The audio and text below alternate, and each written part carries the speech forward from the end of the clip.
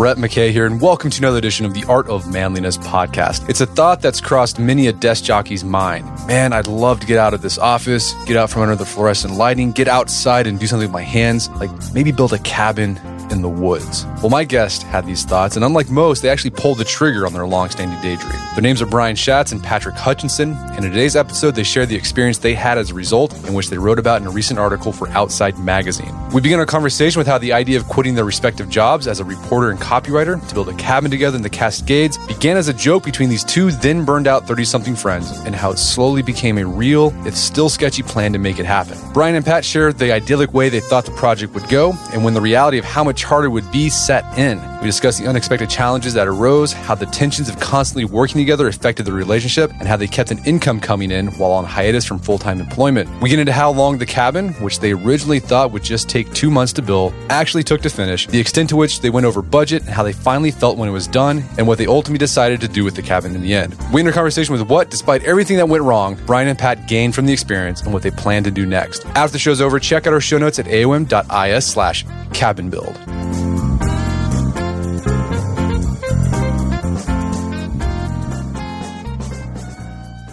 All right, Brian Schatz, Pat Hutchinson, welcome to the show. Thanks for having us. Yeah, thanks, Brett.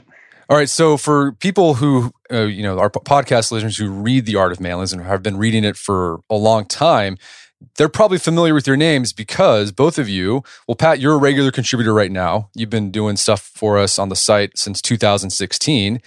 And we were introduced to you by Brian, who did some articles for us back in 2010. I was looking at this, Brian. I think one of the things you did for us was you did a primer on Muay Thai and your experience in Thailand to learn Muay Thai. And that was 2010. So we're coming up on 10 years that you did that. Wow. Such a long time ago. That was fun. It was fun. Well, the reason I brought you on the show, because I read an article on Outside Online about a crazy project that you guys did together, because you guys are friends, that I think a lot of guys have thought about. You know, it's one of those conversations you have when you're having drinks and you're like, wouldn't it be cool if we built a cabin in the middle of nowhere? And you guys had this conversation and you actually took action and decided to build a cabin in the woods. Let's talk about the background of it. When did you guys start floating this idea of building your own cabin? So I actually had to go back and look through old messages between Brian and I and kind of thinking about, where it all started. And it had started when shortly after we had met, Brian and I were both trying to become sort of adventure journalists of some sort. And I had an idea to build a cob house, which is like a house made out of hay and mud, and that Brian would help me build it, and with the ultimate goal of writing a story about it. And then, I think as the years went on, it became more and more about just building some kind of small cabin and less about writing a story about it. I think in part because the reason to build it became more and more about not writing anymore. And did it start kind of off was it sort of like a joke and then it eventually became like a real thing? Yeah, it's funny to hear back now that it was originally a story idea because I'd completely erased that from my memory. For the longest time, all I can remember is us kind of like sending each other ideas back and forth about different types of professions. And the cabin idea is one that sort of stuck longer than the rest. And it became, just like increasingly this serious thing. I remember at one point, I was still kind of thinking of it as a joke. And Pat, I think, was starting to think of it in an increasingly real way. And he was, saying things like, what if we just start a tiny home company and we'll build tiny homes and sell them? And I thought, well, that sounds really cool, but I have no idea how to do it.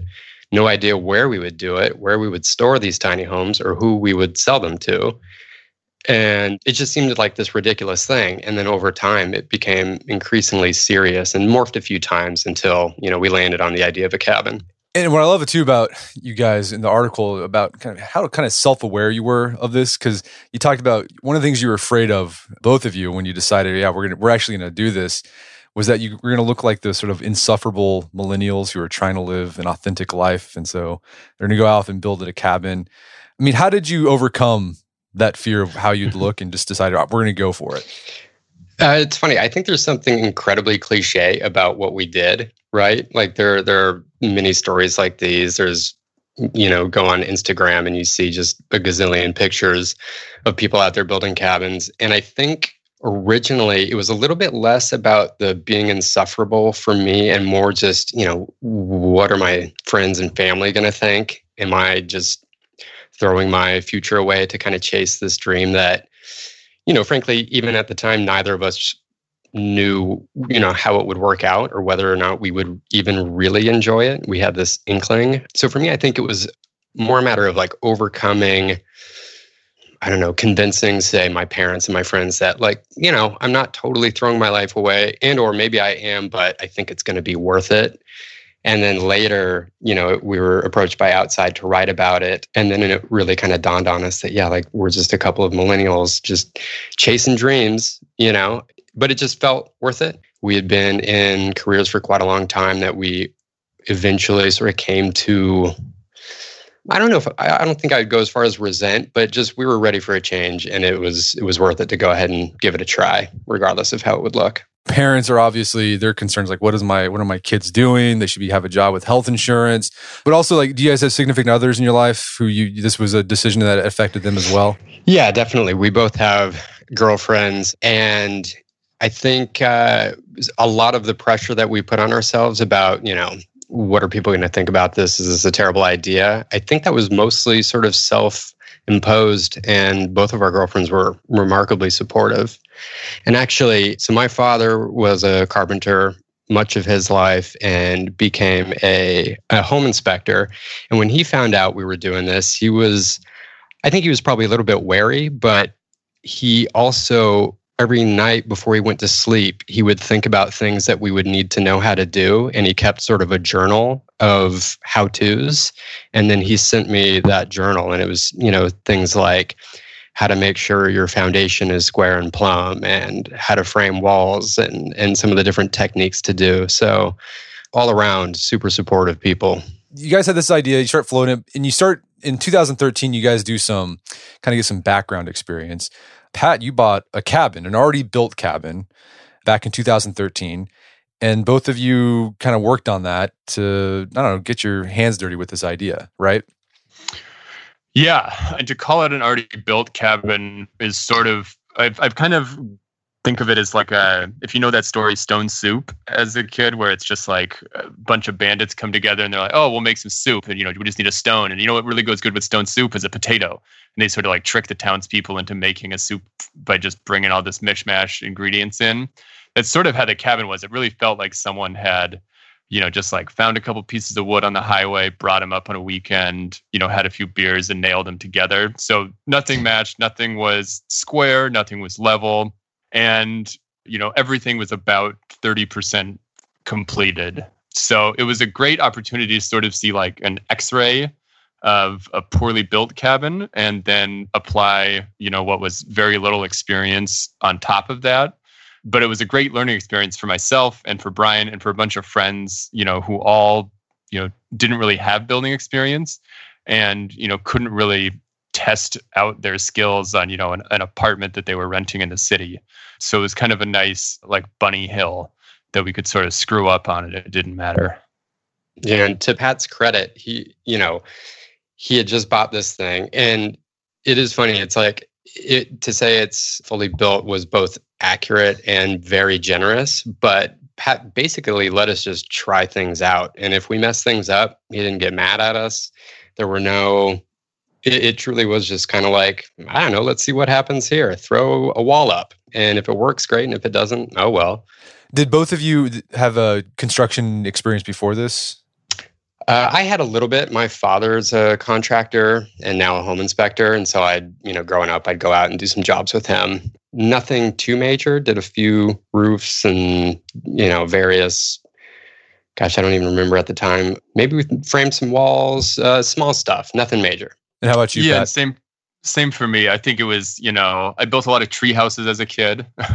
But, as an adult, it was more like, going home for Christmas and my mom, needs something fixed. And so I'd sort of, try my hand at, nailing a couple boards together or something like that, but very little before buying that cabin. Although I did watch a lot of This Old House on PBS for a bunch of years and continue to. It's fantastic. Okay, so and with this house, so you guys kind of completed it. I mean, we put in that quotation marks. Like, what did you do with the cabin in 2013 after you did what you want with it?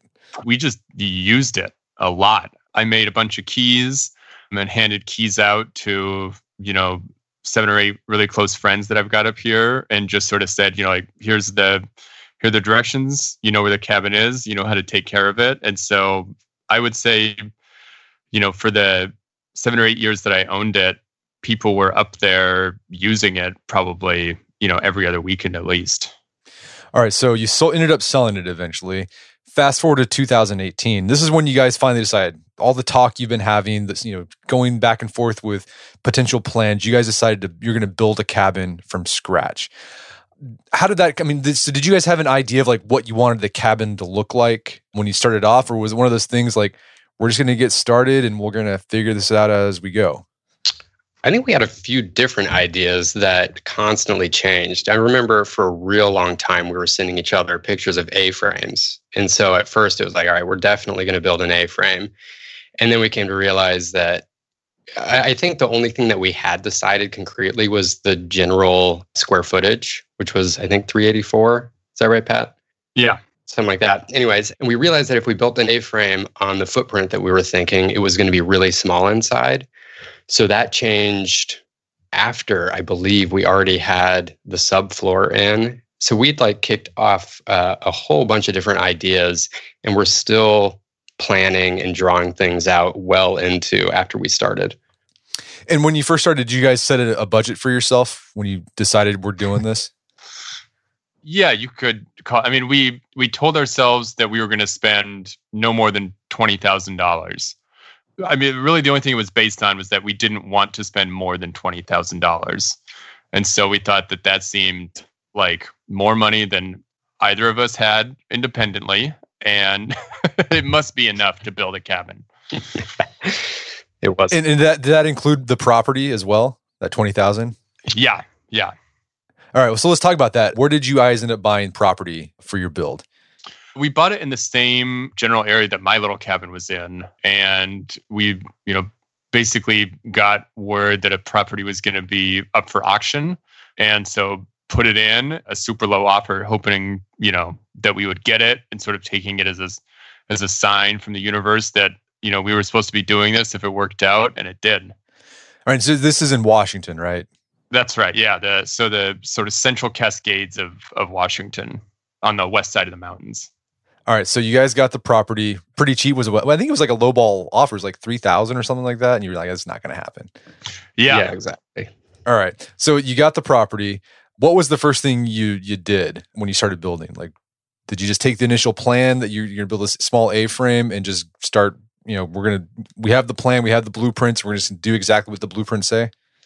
Well, we didn't have any blueprints, that's for sure. Everything was sketched out on paper and pencil, and I think once we actually got the land was the sort of, oh crap moment. Now we actually need to figure out what we're doing. And so we just started researching as much as we could on the internet, watching, tons of YouTube. I remember Pat when it came to the foundation, was researching a lot about weight loads, how many posts and piers you would need and how much concrete and at what depth. So it was kind of, when you got to turn in your homework in classes the next day, that kind of feeling. And then also, I think you talk about too, as you were starting to prepare the build, you guys together had this idea of what building a cabin in the Washington woods would be like, and it was really idyllic. How did you imagine cabin building in the middle of nowhere would be like? For me, I just imagine all of these beautiful pictures you see. And I guess our experience up there to an extent also on our building weekends on Pat's first little cabin didn't really matter too much if we messed up. Most of the time when I went up there, I was really lucky and it was beautiful weather. The river's always running at a nice pace. So just this beautiful area and a great time with friends. And I think I had it in my mind that it would certainly be difficult, and we wanted it to be difficult, but it would be totally manageable, and we'd have time for for hikes and, having as much coffee in the morning as we want and sort of leisurely getting over to the job site, doing a great job during the day, and then having time to like play in the river or whatever else afterwards. And that pretty quickly came to an end. I think that lasted about 2 or 3 days. Yeah. Like, what was the moment where you realized, like, oh crap, this is going to be a lot harder than I thought it was going to be? I mean, it might have been I think the very first couple of days, we were basically just digging holes and toiling in the mud, and it was super fun. We were having a great time. And then it might have been after kind of putting in the first foundation posts and building up to the subfloor, where we had like a really long day that was really difficult and sort of troubling. A few things went wrong, and we had to kind of wrap our heads around how to make it right. And our idea of how long it would take was just nowhere near realistic. And I think that's when it kind of started to dawn on us that, maybe we're in over our heads and we're going to have to like actually put in some work to get this thing done. Well, and the thing to note too is that there was no electricity out there and there was no water. So like there's these pictures on the article of you, like you had to basically go down to the creek and climb up this giant hill with just big buckets of water so you can get the water to mix concrete. Yep. Yeah, I think in hindsight, we ended up installing a 1,500-gallon water tank at the cabin as one of like the finishing touches. And in hindsight, we should have maybe done that first. So yeah, and anytime we needed water for anything, especially mixing concrete, it was, going down to the river with a big 5-gallon jug, filling it up, which required getting into the river deep enough so that we could actually get it under there. And we also did this in the middle of winter to mix up concrete for the hearth under the wood stove. So I think literally trudging through snow to get into the river and fill up those jugs. Well, let's backtrack. What part of 2018 did you guys start the cabin? Was it like spring, summer? It was June 2nd. June 2nd, June right? 2nd, a day in infamy. Yeah. It was supposed to be June 1st and something came up. Something came up. And when did you, you guys started in June, were you expected to have this, done and wrapped up by the end of summer? Yeah, I had a 4-month leave and I had budgeted a few weeks at the end, or so I thought, for like a little vacation time, which, wasn't at all realistic. But yeah, we thought we would be done, I think, by the end of August, if that's right. Yeah. All right. And then very quickly you realize that's not going to happen. And something both of you note in the article is that the thing that really threw you guys off were like, there's all these little small things that you overlooked before you even started working on it that just sucked up all your time. I imagine one of them is getting water to mix concrete was one of those small things. Any other like things that they're really small, but they piled on each other that just really sucked a lot of time from your workday? Man, getting materials was always a challenge, especially because we didn't have cell phone reception at the site. And so a lot of times, trying to check, how to do something required like, oh, we need to drive into cell phone reception for half an hour. And then you get into reception and, to like watch a video on how to do something. And then you forget exactly what, your situation is. So we drive back to the site to look at it, take more pictures, and then back to cell reception.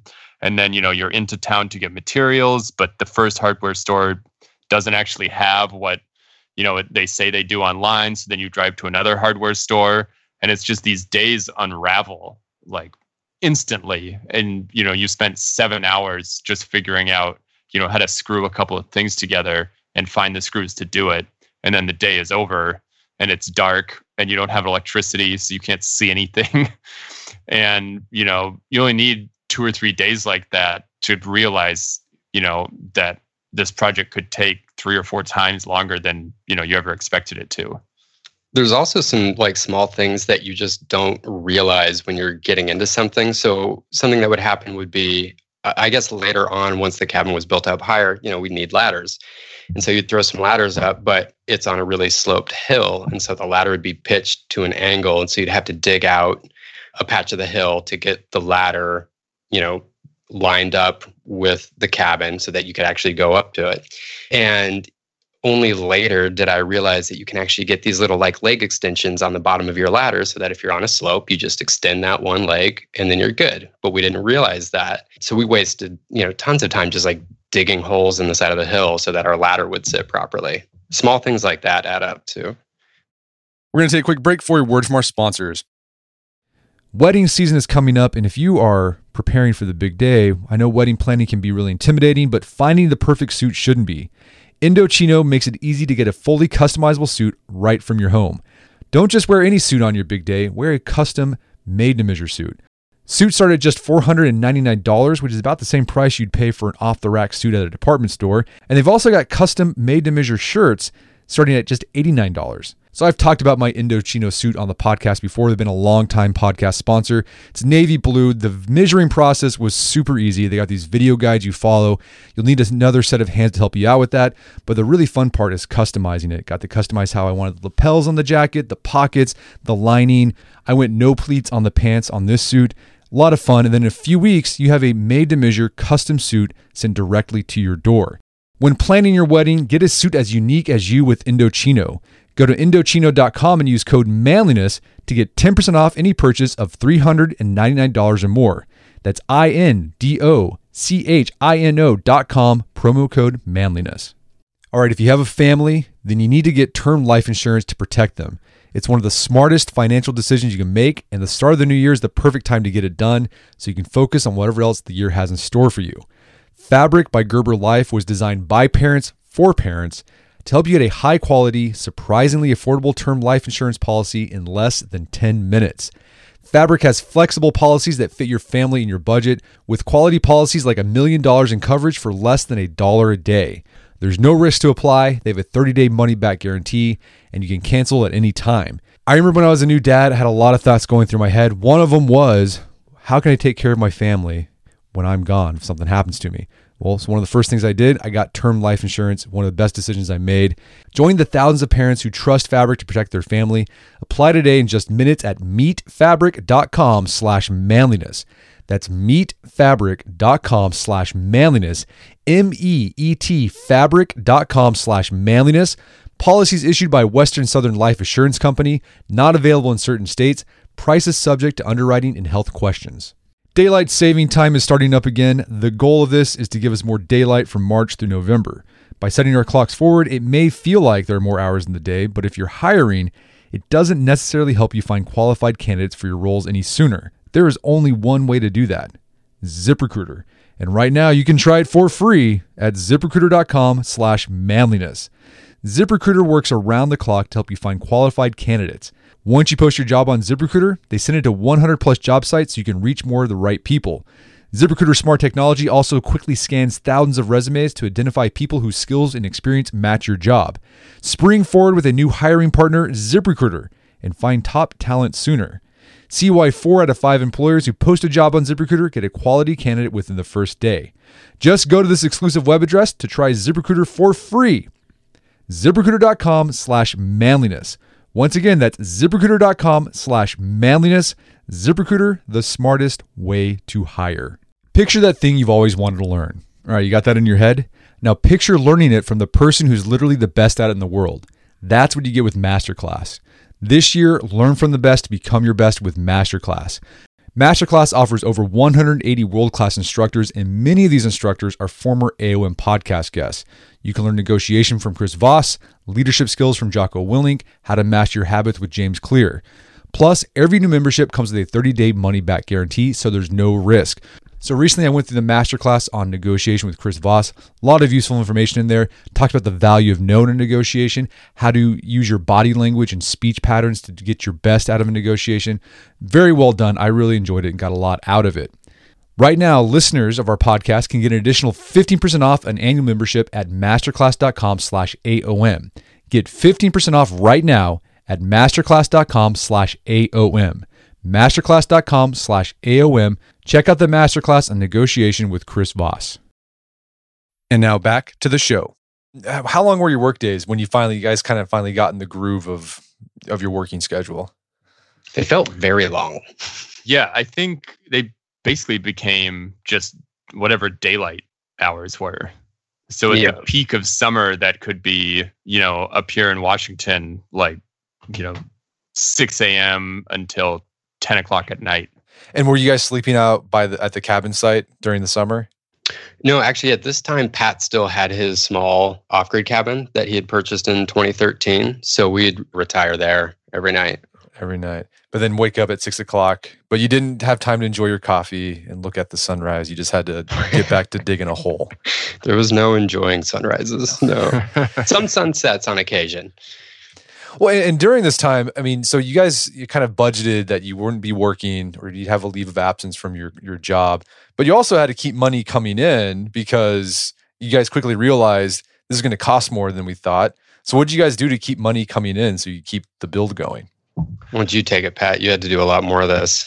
Yeah, so I had quit my job. So the only way to keep money coming in was doing freelance copywriting, including for The Art of Manliness. So on select nights that, I had to do work or Brian had to do work, we would, go from the build site to a bar that was about half an hour down the road, and that was open until like midnight or so. And so at, 9 or 10 at night, we'd be sitting down for dinner and to start, workday number 2 and write, marketing copy or Art of Manliness articles until, 12 or 12:30 at night, and then try to get back to the cabin and get some sleep. Well, yeah. Well, we really appreciate it. And during this time, I don't think you mentioned it all that much. I think you might have in a few emails I'm building a cabin. And I was like, oh, okay. But I didn't know the extent of what that actually meant until I read this article. Yeah. Pat in particular was really grinding it out. I had some freelance writing to do, but I had taken my leave and I had kind of cashed out on some vacation hours that I'd piled up. And so I was in a slightly more comfortable position, I guess, in that I at least wasn't concerned about what would happen at the end of the build because I knew I had a job to go back to. So I could really sort of drain the account down pretty far. All right, so you guys started making progress. You guys got the floor, the foundation laid, started getting some walls. Before you got to the walls, there's this part in the build where you had to put in place the ridge beam. And I like this story because I think it exemplifies some of the improvisation you guys had to do. Because like you just said, you're describing how you're learning on the fly. You'd have to go in town, get cell reception, watch a YouTube video, then go back and then try it. The ridge beam, this is a really, really important part of the cabin and a really hard part to put on a structure. For those who aren't familiar with what a ridge beam is, what is that? What makes it so hard to put it in place? And what did you guys do to get that in place? So the ridge beam is essentially, you're building the cabin up. You've got your, floor and you've got your walls, and then it's all got to come back together to get closed in, on the roof. And so the ridge beam is sort of that initial, very big piece of timber that goes across the top of the cabin that all of your rafters, that all the rest of the roof can attach to and sort of stitch everything back. It's sort of like the backbone of the cabin. And I guess I'm still not certain how people, are supposed to put these in. But ours was, I think, about 28 feet long. And how much did it weigh? Yeah. I think it probably weighed about 100 pounds. Yeah, maybe 250 or 300 pounds. And so it was impossible we struggled to lift it, the two of us, on the ground. And so the idea of getting it up, 18 feet above our heads into a very narrow slot that it had to fit in was just one of those things that we just sort of ignored until the day that we had to do it. Because I don't think that we could comprehend how it was actually going to happen. And so what did you guys end up doing?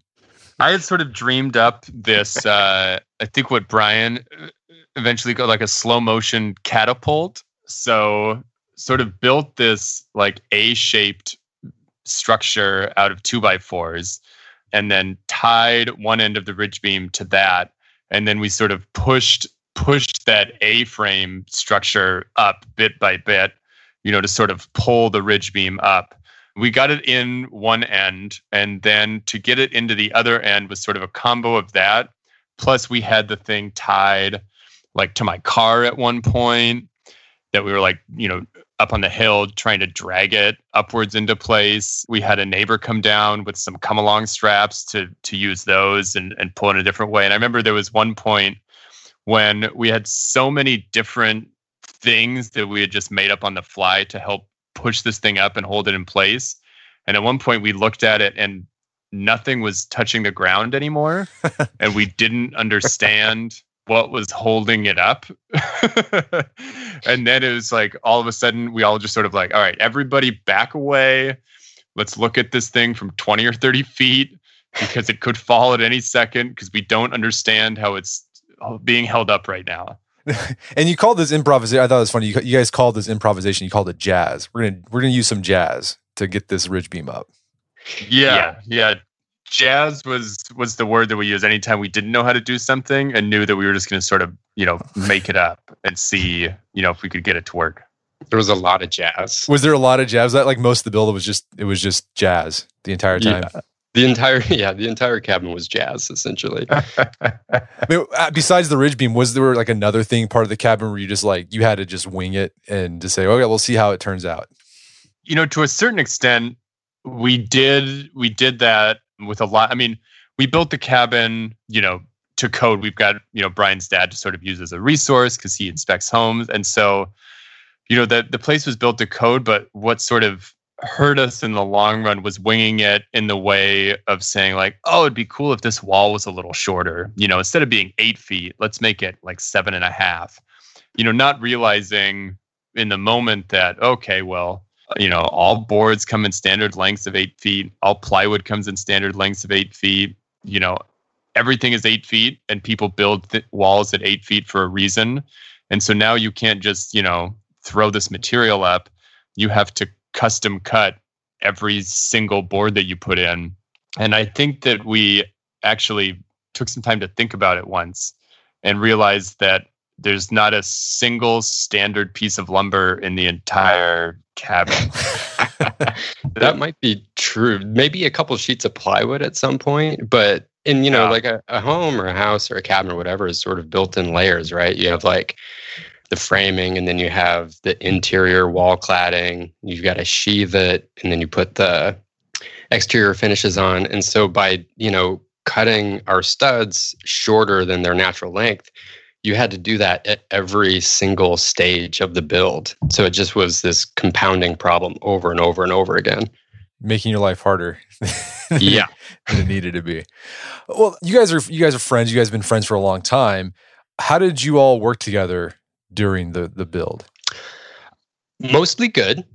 Not always good. There's a scene in the article that we wrote about where, different people have different jobs. And so when we were getting the roof in, one person would be up on the roof and the other person would be down on the ground. And the person on the roof is sort of, it's impossible for them to really get anything for themselves because they're on the roof, right? So they're always yelling at the person on the ground, can you get my tape measure again because I dropped it for the 4th time? Or, can you get me a sheet of plywood or whatever it is, cut it this length? And then if it's not quite right, you send that back down. And meanwhile, the person on the ground is just like running all over the place, making all the cuts, fetching all of the tools. And, moments like that can get really tense, especially when it's not all coming together, right? And so there were definitely times when I don't think we ever like yelled at each other, but we would get pretty passive aggressive or just kind of mean to each other.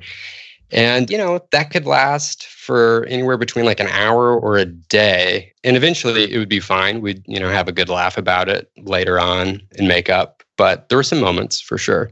And was it like the disagreements, were they just kind of, or like the tension was it about small things? Do you guys ever have big disagreements about like the big picture with the project? I think the big picture project stuff, Brian and I were just talking about the other day, that it seemed, we'd put on these really long days and a lot of them back to back to back. And every once in a while, we'd, really just realize that we needed even an afternoon just away from the project. And so we might take like on those days, like a longer hike or something and just sort of talk about, really, are you still doing okay with this project? It's taking much longer. It's costing a lot more.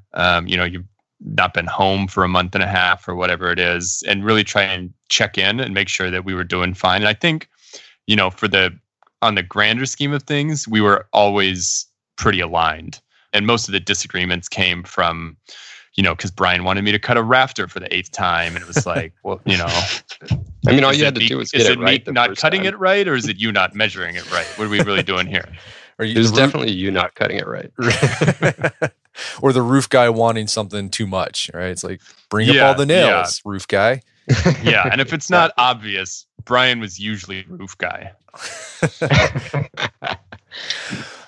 So you guys started this in June. You thought it'd be done, wrapped up by the end of August. At what point did you realize that it wouldn't be August, that this thing would be finished? Probably pretty close to August, or like 5 days after starting. Like, what did the cabin look like in August? Oh, that's a good question. I mean, did you have the ridge beam in place at this point? I think it would have been in August that we got the ridge beam in place, but all the rafters weren't in. The roof had not been covered in plywood or tongue and groove boards that we used to cover it. I don't think we finished the roof until early October. Is that right, Brian? Or was it late September? I think you're right about early October by the time because I remember that the sort of fall storms were well underway, and we were sort of racing against a really big rainstorm that had been sort of building for a few days. And if I remember correctly, we got the last, screw of the roof in, I mean, just, minutes or hours before like a huge rainstorm came. No, that was October. Actually, the last half of the roof, that entire day that we were working on it, it was pouring down rain. Oh, my memory is notoriously bad. You just wanted to forget that. It wasn't a good memory. Exactly. See, I've shut out certain things. Right. Well, so Brian, you had your leave until August. Did you have to go back to work in September? I did. Yeah, I returned to work. Let's see. Was it? Well, no. So I had my leave a bit longer than I had thought the build would take. So we thought that the build would end sometime in August, and then I would have a few more weeks, basically, to. I think what I originally had planned was to spend some time with my girlfriend, since I would have been gone for so long, and that time basically just got turned into continuing working on the cabin. And then eventually I did go back to work, and I would just, basically go up for really long weekends, or I'd take a week off here and there. If it's not already obvious, my bosses were remarkably generous and patient with me for this whole thing. Well, and at this point, when you decided you had to go keep building even into the fall, possibly the winter, were there moments where you're like, we should probably just give up, move on? We're doing sunk cost fallacy at this point, right? We're going to keep doing this but it's just costing us too much time and money. Did you guys have those moments? I don't think I ever got to the place where I fully wanted to quit. I mean, it probably would have been wise at several different points, but this, even though it was, pretty challenging at times and hard on relationships, ultimately I just really, really enjoyed it. And every time I needed to go back up, I looked forward to doing so. And it kind of, at some point, eventually you'll run out of money, or you'll run out of time. And I guess we just kind of squeaked by, and it always felt worth it to keep going. And Pat, did you have any quit moments, or were you just like, no, I'm going to finish this? You knew that from the beginning.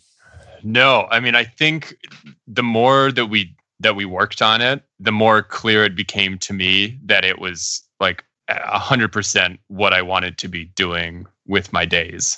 And that if there were any way to combine, seeing family and friends into the same lifestyle, that is what I wanted to do with my life. And so I think, as Brian said, quitting never really was something I thought about, because I kind of realized that I would be working on the cabin at the cost of, pretty much everything else that was going on. And then you also mentioned you guys didn't want to be, I didn't know this was a thing, but apparently in Washington, the wilderness, there's lots of unfinished cabins because people, they ran out of money, or they just say, this isn't worth it. And you didn't want to be one of those guys.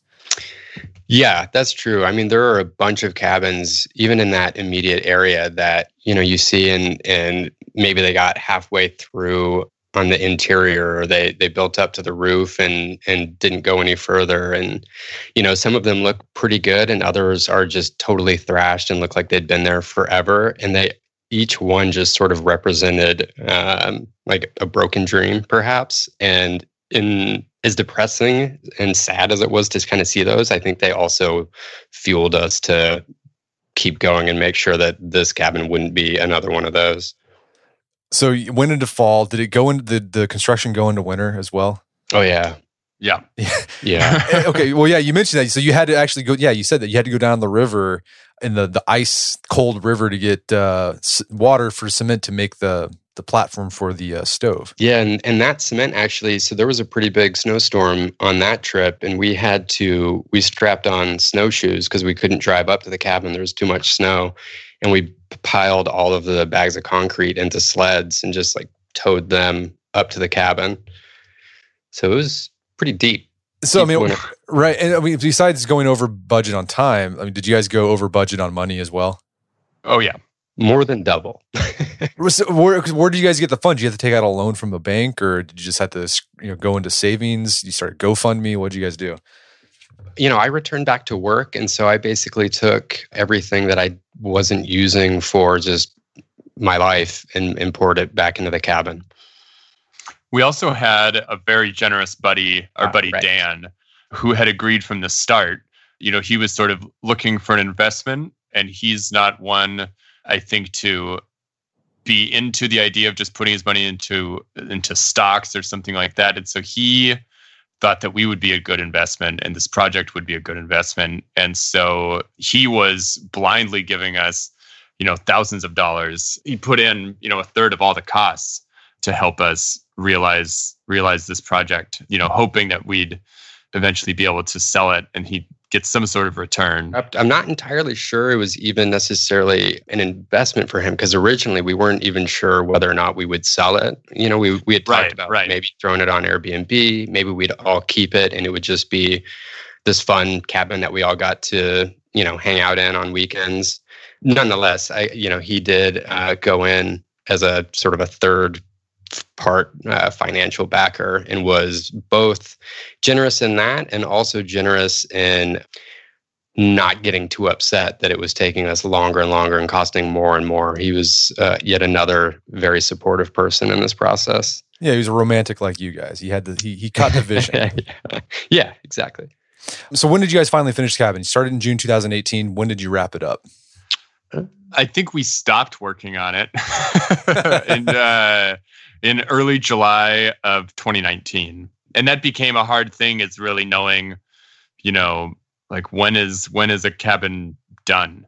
But I think early July is when we kind of put the last finishing touches on it, except for, starting to bring in furniture and things like that. We had a big, party. I brought the fog machine in. We had some, a bunch of friends up and sort of christened the cabin. So what did it feel like when you guys finally decided, okay, this is a year, almost over a year since you started? What did it feel like to finally think, I'm done with this? Like, what was it, anticlimactic, or did you feel some closure? What was that like? Oh man, it's tricky. I think it was a huge relief for me. It was also, it kind of made me think like, all right, how do I get to do this again? When we decided to sell it, we had a lot of people ask, like, are you going to miss it? Do you feel bad about selling it? And I think, correct me if I'm wrong, Pat, but I think for both of us, in the end, it was a lot less about the end product and more about the process. And as much as we liked, what it turned into, for me, it was going to be missing actually building it and being up there with, close friends, doing something that we really enjoyed. Was that for you the same sort of sentiment for you, Pat? Yeah, I would say that, the last day that Brian and I actually worked on it, was a much sadder day than the day that we, handed over the keys to it. Mm-hmm. It's kind of like, now what? Right. Well, and selling it was kind of a hassle too, because it doesn't have indoor plumbing, right? People couldn't get a house loan, you couldn't mortgage it. So you had to find someone who was willing to pay cash just to buy the thing. Yeah, it was either cash or we were hoping to find someone that was going to pay cash And eventually we had to do seller financing. So essentially we become the bank, and someone gives us a down payment and then makes payments to us every month. And fortunately, finally found a couple that were up for that, and they've actually paid it off now full. And we couldn't have gone to a better couple of people. They've really done a lot to the cabin and really embraced it and absolutely love it. And yeah, it's great seeing. They've also thrown it up on Airbnb for times when they're not using it themselves. So if people are interested, they could check that out. Right. So the title of the article is "We Quit Our Jobs to Build a Cabin. Everything Went Wrong." And we highlighted some of the stuff that went wrong. But it sounds like both of you guys, it wasn't the end product this was all about the experience. Like it was, in the end, it was worth it to you guys, right? Yeah, definitely. 100%. So what are you going to do? So people ask you, what are you going to do now? Are you guys planning another cabin build? You guys gluttons for punishment? We indeed are. We had hoped maybe this fall would be a time to start again, and that's not happening. Coronavirus and other. We got the wildfires out there. Wildfires. Yeah. Yeah, there's a lot of disruption going on right now, obviously. So we definitely are hoping to, and we're hoping to now in the spring. I guess we'll kind of see, what spring brings. But that's the idea. And I mean, what would you guys do differently? Is it going to be one of those things? Here's one of the things I've done with like DIY projects is that I've done the same sort of thing that you guys do on a much smaller scale. And I'm not building a cabin, but like I want to learn how to do something. I watch YouTube videos. I learn how to do it. And then because I don't have to do that thing ever again, when I do have to do it again, I completely forget. And I have to go through the process all over again.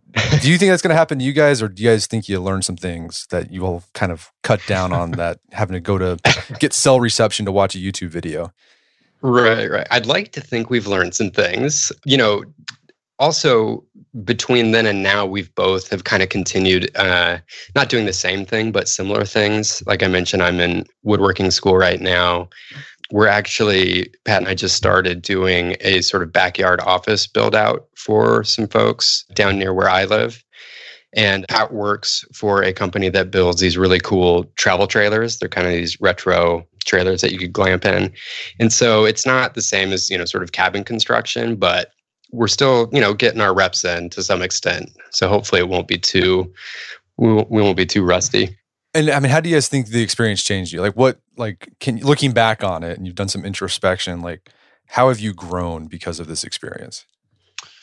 Oh man. I think it taught me sort of the thing that I had suspected for a lot of years is that, being at a desk, working on a computer is just not something that I can do long term. And that, I really value spending my days as actively as possible.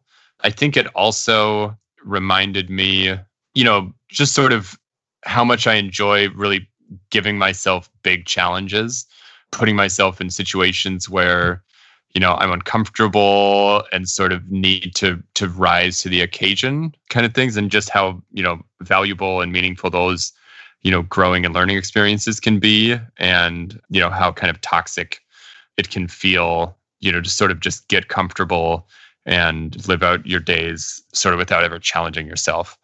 That I've, tried to apply that after the cabin, and hopefully am, but I think that it was a great experience for reminding myself of all those things. And Brian, for you, do you need any big lesson takeaways from that experience? I mean, I really have to echo Pat in that one of the reasons I think that we were drawn to this to begin with is we, like we mentioned, we had both been in jobs for a number of years, and for a variety of reasons, we're, looking for something new. And I think for me, I really kind of needed a big challenge. I felt like I hadn't really stretched myself in a long time. I'd been doing, much the same thing for several years. And building this cabin definitely stretched us. And I think the fact that in the end we pulled it off was sort of a relief, because I think I had gotten to a point that I really wasn't sure if I was capable of doing something like that anymore, because I just kind of, gotten into a routine. And so that in particular resonates. And I think, constantly challenging yourself to the degree that you can is super important. And I want to keep that up. All right. So the article is called "We Quit Our Jobs to Build a Cabin. Everything Went Wrong." It's available on outsideonline.com. Is there anywhere people can go to follow you guys and your exploits, building trailers, doing woodworking, or your next cabin build, or where can people follow you at? We do have an Instagram page that is very sparsely updated, but hopefully we'll be doing more of that, and that is at Landing Pad Cabins. At Landing Pad Cabins on Instagram. Well, Brian Schatz, Pat Hutchinson, thanks so much for your time. It's been a pleasure. Thank you, Brett. Thanks a lot, Brett. My guests today are Brian Schatz and Patrick Hutchinson. They're the authors of an article in Outside Magazine called We Quit Our Jobs to Build a Cabin. Everything went wrong. You go check it there at outsideonline.com. Also check out our show notes at aom.is/cabinbuild, where you find links to resources where you can delve deeper into this topic.